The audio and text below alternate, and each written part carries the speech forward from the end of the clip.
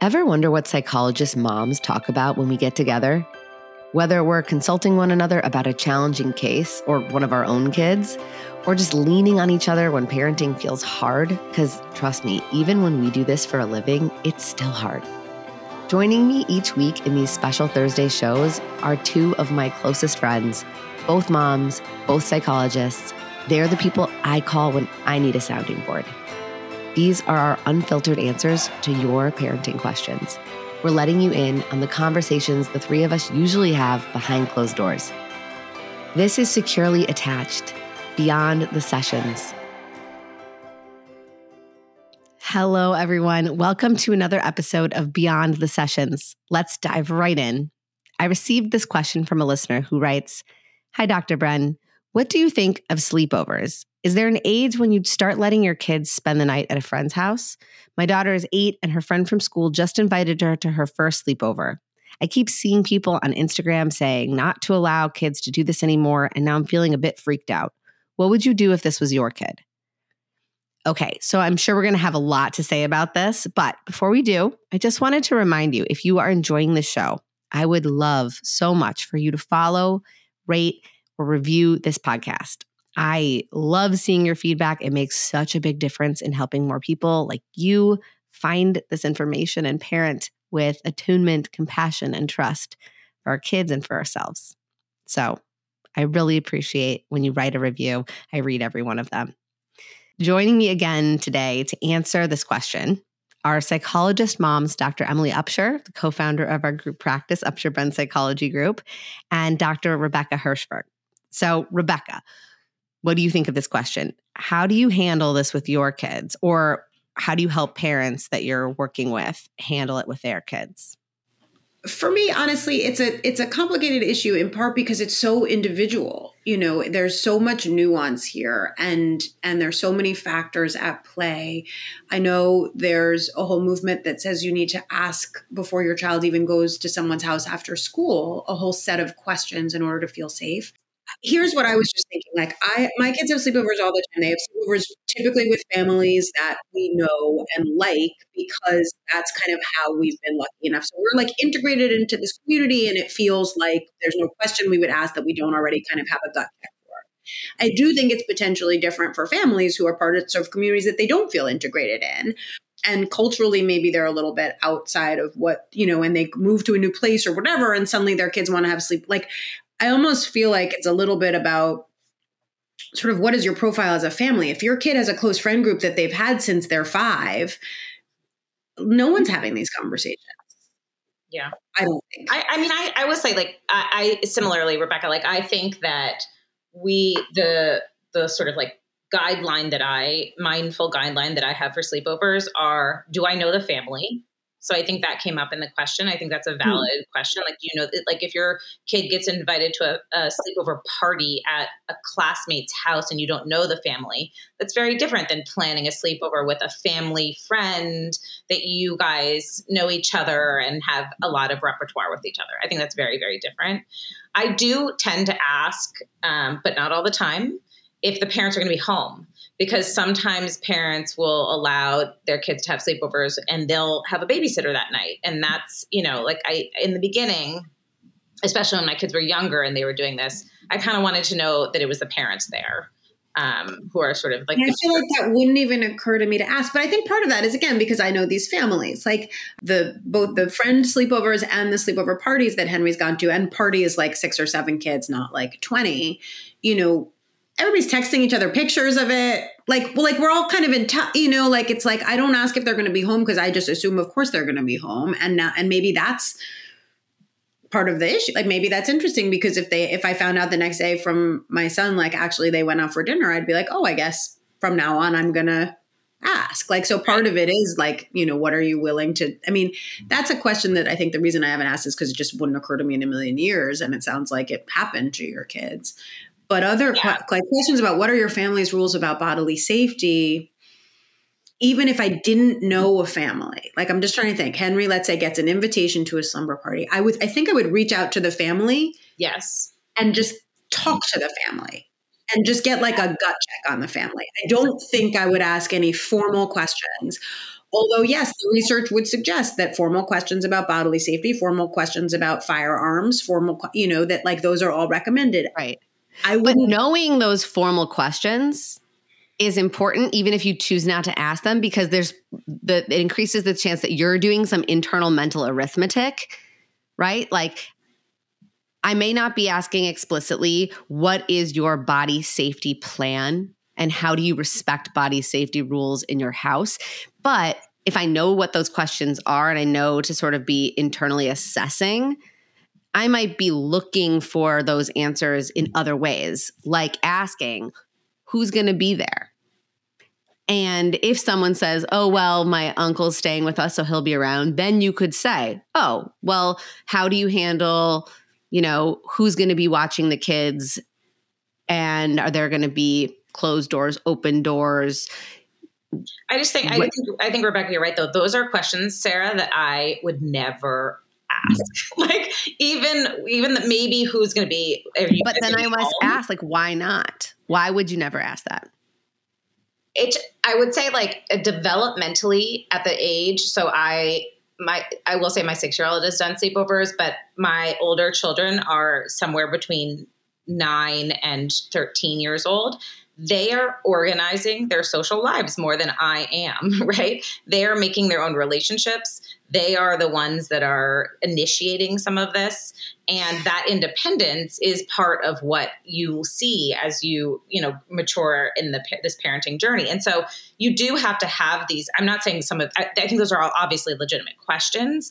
I just think that it's just it's a conversation that brings things to a different level. I just don't know if that's something that's sure. But my question would be, when your children first started, right? Obviously, your 13-year-old, if they're going on a sleepover this weekend, it wouldn't be their first sleepover, right? They started at a younger age, presumably, in which case you probably did have, if not explicit questions, certain thoughts that you were kind of thinking in your mind to assess for safety. And then as your children get more accustomed to sleepovers, learn the drill, get better at problem solving, should they start to feel uncomfortable, you kind of understand and trust that they have a plan for getting in touch with you or to talk to you about it, that you can perhaps, by the time they are 13 and have been on like years of sleepovers, you're not asking those questions anymore because you've kind of helped your child learn how to kind of be safe on sleepovers on their own or know what to do if they didn't feel safe. Whereas for the first time parent who's thinking about, okay, when is my child ready to have a sleepover? If I think that they're developmentally ready to have a sleepover, how do I decide how to introduce that in a way that feels safe to me and good to them? Then you might be thinking about those questions, perhaps, whether or not you explicitly ask them. That was just a thought, There's anything. I mean, I hope this is stating the obvious. I don't think there's anything wrong with asking those questions. Sure. And it's not that I don't ask them because I'm somehow embarrassed or ashamed. People say like, oh, I just would be embarrassed to ask if there's a gun. Like, I don't, that's not it. It just, again, I have a relationship with these people generally, but it's also like, if that's what you need to feel, like so much of these are individual decisions. Like, I don't need that to feel safe. Mm-hmm. I need sort of and I couldn't even quantify it probably. Like I need my general gut check in a conversation with a parent in order to feel safe. If you need the explicit information to feel safe, then absolutely have those conversations. I think it also comes back to sort of what the age old thing is, which is like the only way to be 100% certain that your child is safe is not to let them do it. Like, and then so it's about risk tolerance. It's also the only way to absolutely guarantee they won't be hit by a car is not to let them leave the house. Like, and so there might be, and again, especially what you said, Sarah, earlier, which is that like, a lot of times people who are, unsafe for kids present themselves as really safe for kids. And so then someone might say to me, well, how do you trust your gut if someone is like a skill? It's like, you're absolutely right. Like chances are if there is a skilled pedophile out there who is the father of a classmate of my son, I might not know it until it's too late. And that is terrifying.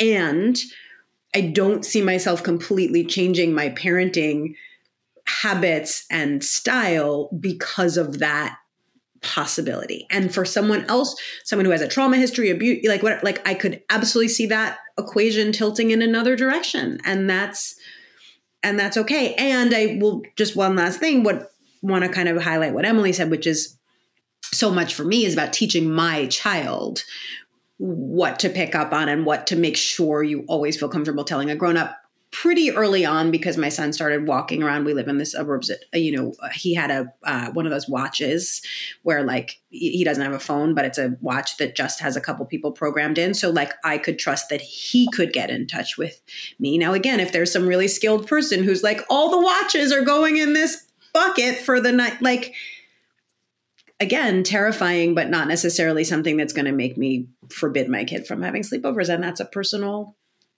equation that you weigh. And I think that's a really good point. But I also think it's like, just to further expand that, I think it's not so binary, right? It's like we do all these things in the hope that it'll shake it up enough for it not to be a risk, right? So like, Sarah, to your question to me earlier, I might not ask those things, but I also probably started sleepovers with people like, to Rebecca's point, people I sort of knew and I gut checked and I sort of felt okay about, right?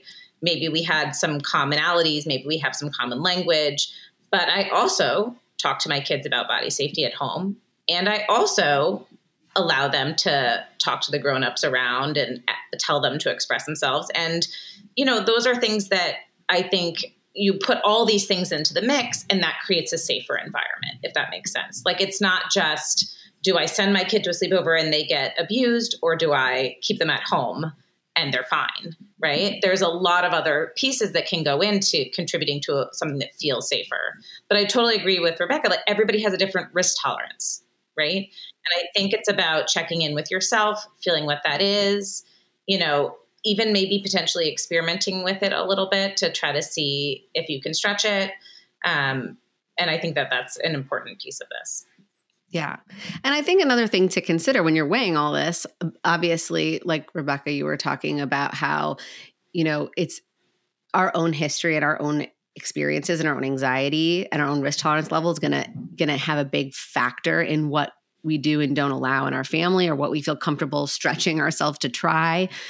But I also think we should consider what are the benefits of sleepovers, right? Because there are a lot of benefits that may factor into the weight of the risks, right? Like, yeah, it's a big opportunity to develop sort of social skills, intimacy in peer relationships, and also like to practice separating and individuating from the family.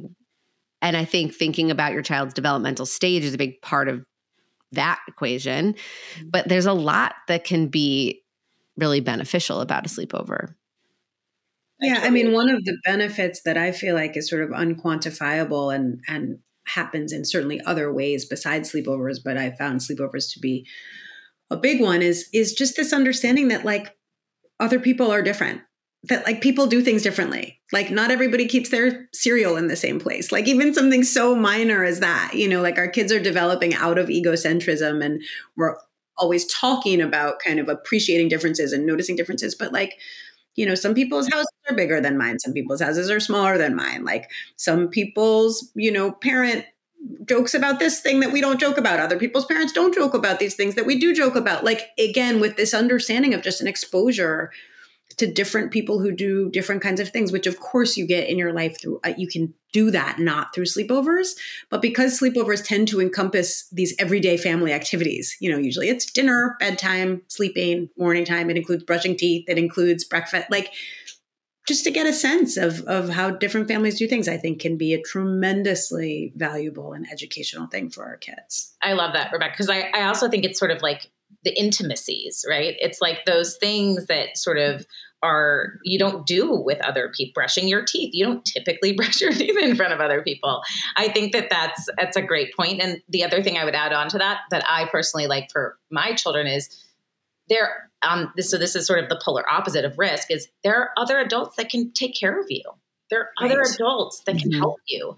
And I want you to know that we are part of, we are going to build within our family this extended community of other safe people that you can go to, right? If you have these problems, even with like I don't know where the toothpaste is. I don't know if I need help wiping something off of my face or my bottom or something, right? Like there are other adults that can sort of help you. And that's like the opposite of the scary side of things, right? That's the sort of the nice side of that. Yeah. I also think it helps with like resilience building, right? Because especially for the younger set, right? That first couple sleepovers, it takes a lot of, it really stretches their ability to tolerate being separated from what they know, their routine, their parents, that familiar space. And that's uncomfortable, but it's also hopefully a positive enough experience that it allows them to like build that tolerance for discomfort in a really kind of positive way. And in doing so, kind of expanding their world. And I think you can frame it, different people probably frame it very differently depending on their kids and their families, but we're going to try this. If you think there might be a little bit of a chance that it's too, we're going to try, we're going to give this a shot. We can always come get you, and then someone might say, well, don't come get them because that's not stretching them. And that it's like, your kid and you kind of, you don't have to decide and then stick with it or, what is it called now? Sleep unders? Sleep under. I was going to say, we started with sleep unders. They love, like my kids love sleep unders. Yeah. Where you do, you have dinner, everybody gets in their pajamas, you watch a TV show, whatever. And then the parent comes and picks them up. You kind of do everything except go to sleep. So it's not all or nothing. And it's not, it can be a really nice thing to just try it or try it out and let's see how it goes. And then maybe next time we sleep over. And also if you're listening to this, because this has happened with friends and clients too. And like, you feel like your kid, like wets the bed every night and it would be like really embarrassing for them, or your kid is like tremendously reliant on a sleep routine and it would be very then don't do it. Like, I think there's a way in which sometimes these conversations get so weighty and so serious and they go to this place of, let's say, body safety or sexual abuse. And of course we have to talk about those things. But it's also okay if you put those things aside and just think about much more pragmatic day-to-day concerns, and sleepovers may not be right for your kids and they may be right for your kids. And you can decide differently next month, Yeah. I think that's such an important point of like that flexibility. Like you are not signing some sort of like contract in blood that you are, that this is now the thing we do, right? You can give it a try. You can kind of model that let's wait and see attitude with your kids. And I think that helps ease some of the anxiety too. If we like put all this weight and like, this is a big deal. We're doing this big sleepover and it's going to feel really hard, but you can do it. Like, sure, that sort of supportive emotional stance of like this validating how hard it is and communicating confidence that they can cope. We love that, right? But we don't have to have like a quote serious talk about sleepovers with our kids and then kind of infuse it with this sort of weighty anxiety. It can just be, hey, we're going to give it a try and we'll see how it goes. If you don't like it, we'll come pick you up, but let's just see what it's like. I think that's a great point. I think it's important to be flexible with yourself, right? Because I think there's like I don't do sleepovers. Our family doesn't do sleepovers, quote unquote, kind of like, is that my philosophy? And I think that it's important to be able to be a little bit flexible with yourself. Like maybe we don't do them yet, or maybe we're not doing them right now. To Sarah, your point, like maybe I'll feel differently when my child is a little developmentally more mature. And I think you don't have to subscribe to sort of a philosophy about them until you sort of figure it out, That's literally exactly what I was going to say. I was going to say because also what happens is not only do we like infuse the conversations with weightiness with our kids, but we engage in these, online debates, whether it's a mom's Facebook group or Instagram or TikTok, where it's like, I am on team sleepovers are amazing. And I am on team sleepovers can lead to horrible. And it's like, oh my gosh, like we don't actually have to be this polarized over this. Sleepovers can serve really different purposes for really different kids at really different times, period. There's a lot of other things to my in my opinion, we can sort of get really, really incensed about. And this is not one of them, particularly for someone else's kids. Yeah. Like, that's the other thing is people are saying sort of like, I've heard people say, well, we know that it's generally unsafe because of the rates of abuse. And so I'm not going to do it for my kid, but also we shouldn't have it be a thing so that then my kid doesn't feel left out. It's like, wait, again, there's sort of all this, like, I get to decide what's right for everybody right now. Mm-hmm. Yeah. Or I think we have to watch out for that. It's books, whether it's gender, whether it's like, no, you get to decide what's right for your kid and your family. Like, that's kind of it. Yeah. And that can feel really beautiful and relieving. Totally. I love that. And I think, like, when you said that, there's this risk of sexual abuse, I also want to remind everybody and ourselves that, like, probability and possibility is something that, like, we talk about all the time, right? The probability of sexual abuse at a sleepover is actually very low, right? Is it possible? Sure, right? Anything's possible. Rebecca, to your point, like, if I let my kid walk on the street, is it possible that they'll get hit by a car? Sure. Is it probable? Actually, not really. Right? The numbers are really pretty low. So I think not getting swept up in that sort of, like, yes, of course we want to do all the safe practices and we want to instill all those values, but we also want to have our feet on the ground with the reality of these risks. Yeah, I think that's an important point. I'm also thinking, like, just for, like, sort of nuts and bolts, let's talk a little bit about, like, just kind of practical things. Like, at what age developmentally are most kids kind of able to handle that kind of a separation? Obviously, I'm going to put a big asterisk by this one because every kid is different and you're going to have to weigh in a lot of variables that are unique to your child and your family and everything. But let's just assume you are a family who wants to try sleepovers and your child, for outside of, like, an anxiety disorder or, like, a really, really challenging issues with separation or maybe bathroom issues, like you were saying, Rebecca, like, if your kid really is struggling to stay dry overnight, like, this could be kind of a vulnerable position to put them in.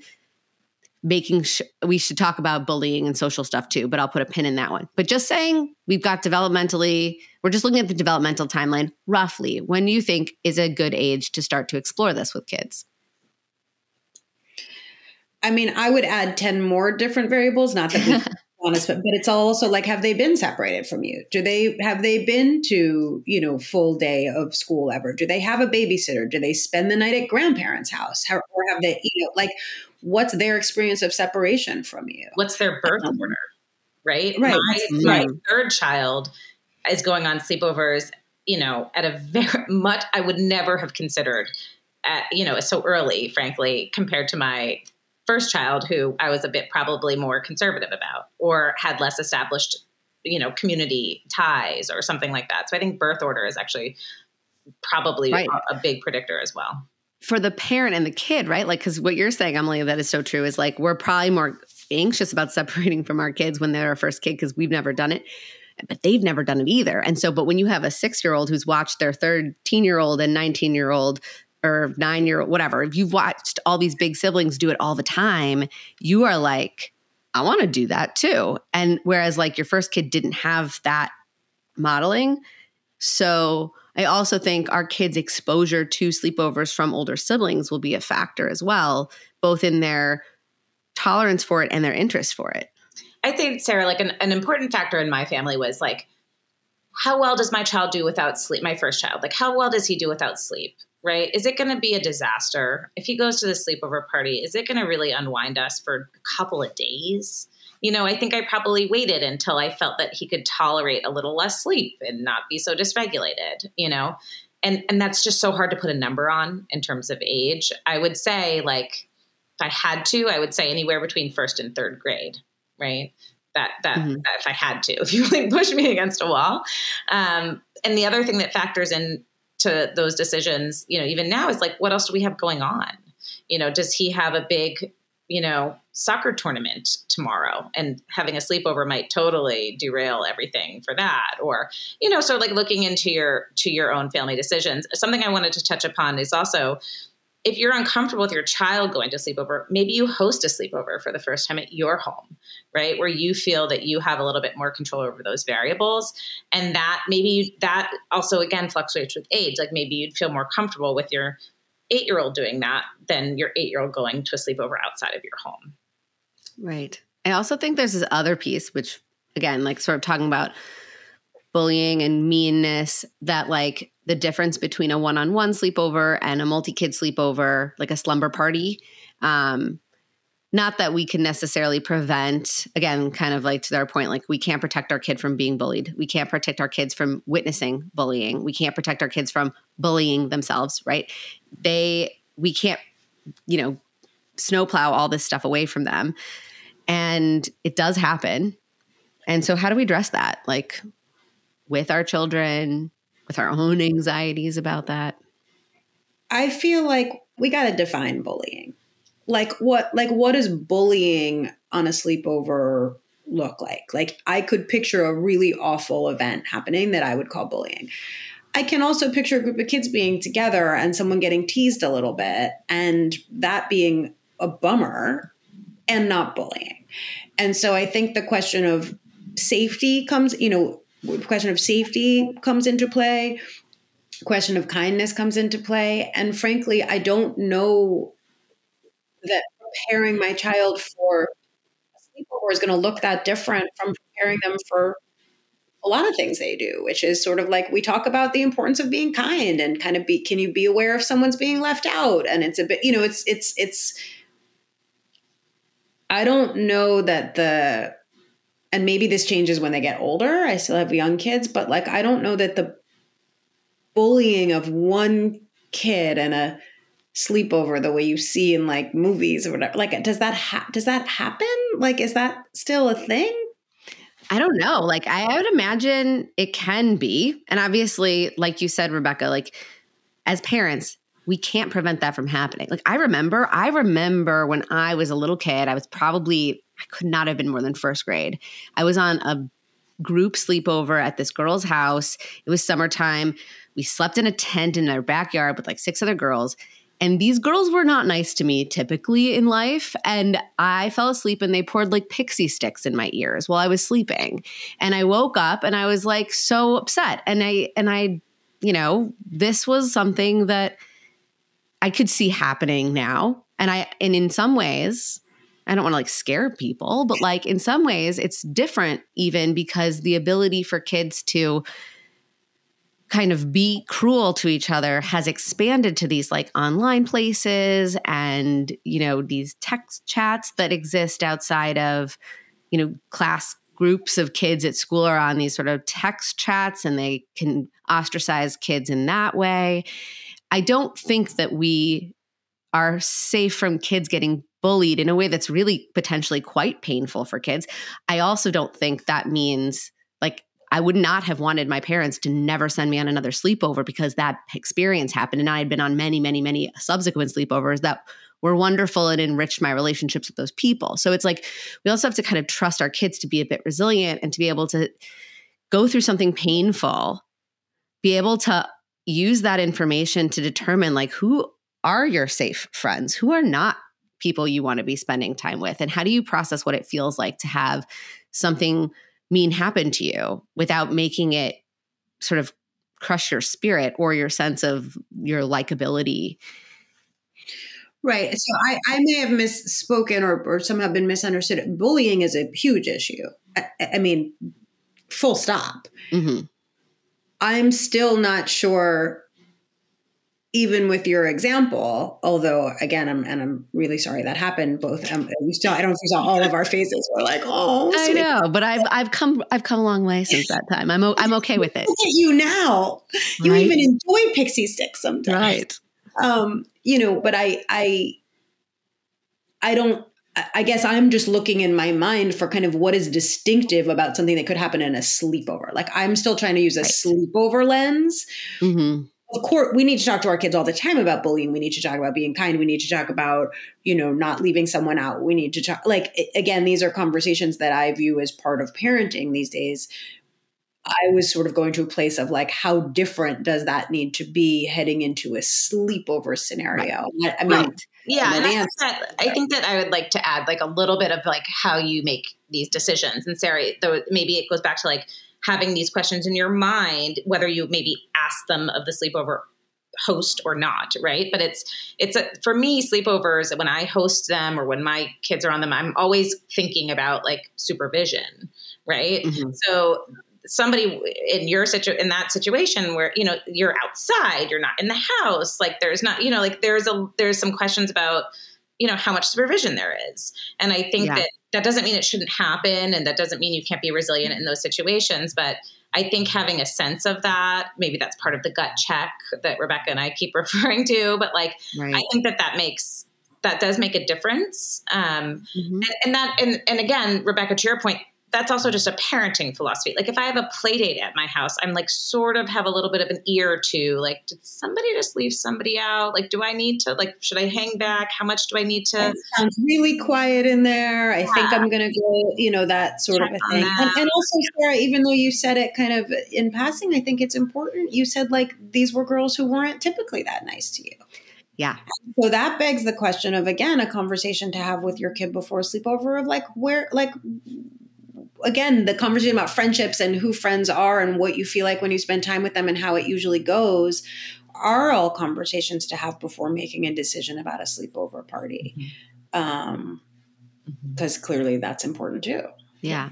And I do think there's a level of like, kind of like Emily, you were saying, like thinking about questions in the back of your mind, whether you ask them or not about like the adult role in things. Mm-hmm. But I also think we should have those questions in the back of our mind, whether or not we ask them explicitly about the child component of things. Like, who are the kids that are going to be on the sleepover?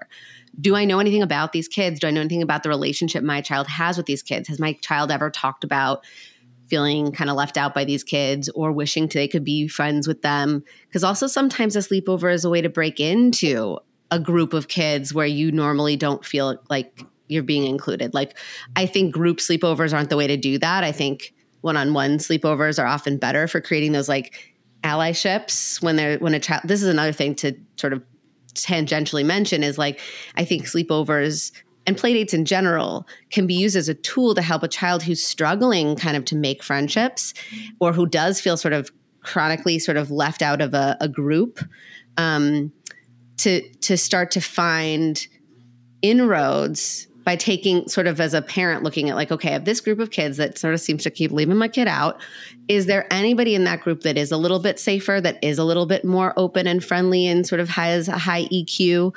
Can I set up a one-on-one play date or a one-on-one sleepover, depending on development, whatever, with that kid so that my child can start to develop this like allyship relationship that could lead to either more comfort on my child's part to kind of enter into this group or more comfort for the group to allow and invite this child in because they see one member of the group doing it and modeling that. So that's another piece that I think creates a lot of benefit. But there's like an intentionality on the part of the parent setting that up. Who are the kids I'm bringing into my child's life outside of school? And how do I kind of have some intentionality around that? Well, and that's what, back to your question about how old the kids need to be and all those caveats. It's like, my son had his first sleepover with a kid he'd been friends with since he was 18 months and they live right up the street. And it was way younger than I would do if they lived farther away or they hadn't been friends for so long or we weren't friends with the parents. Like, that's really different from your kid comes home from school and mentions this kid you have no idea anything about. And it's like, I want to have a sleepover. Like it just, there's so many factors that determine our comfort level. Yeah. So kind of wrapping this up, we've covered a lot of things, some heavier and some lighter, but what I'm ultimately hearing is we need to kind of find that balance between explicitly advocating for our kids and asking tough questions and also being able to sort of trust our instincts, trust our child, be willing to stretch our own anxiety and perhaps even our child's anxiety in order to kind of develop this resilience and these opportunities for growth and relationship building and some of the benefits of these experiences too. Thank you so much for listening. As you can hear, parenting is not one size fits all. It's nuanced and it's complicated. So I really hope that this series where we're answering your questions really helps you to cut through some of the noise and find out what works best for you and your unique child. If you have a burning parenting question, something you're struggling to navigate, or a topic you really want us to shed light on or share research about, we want to know.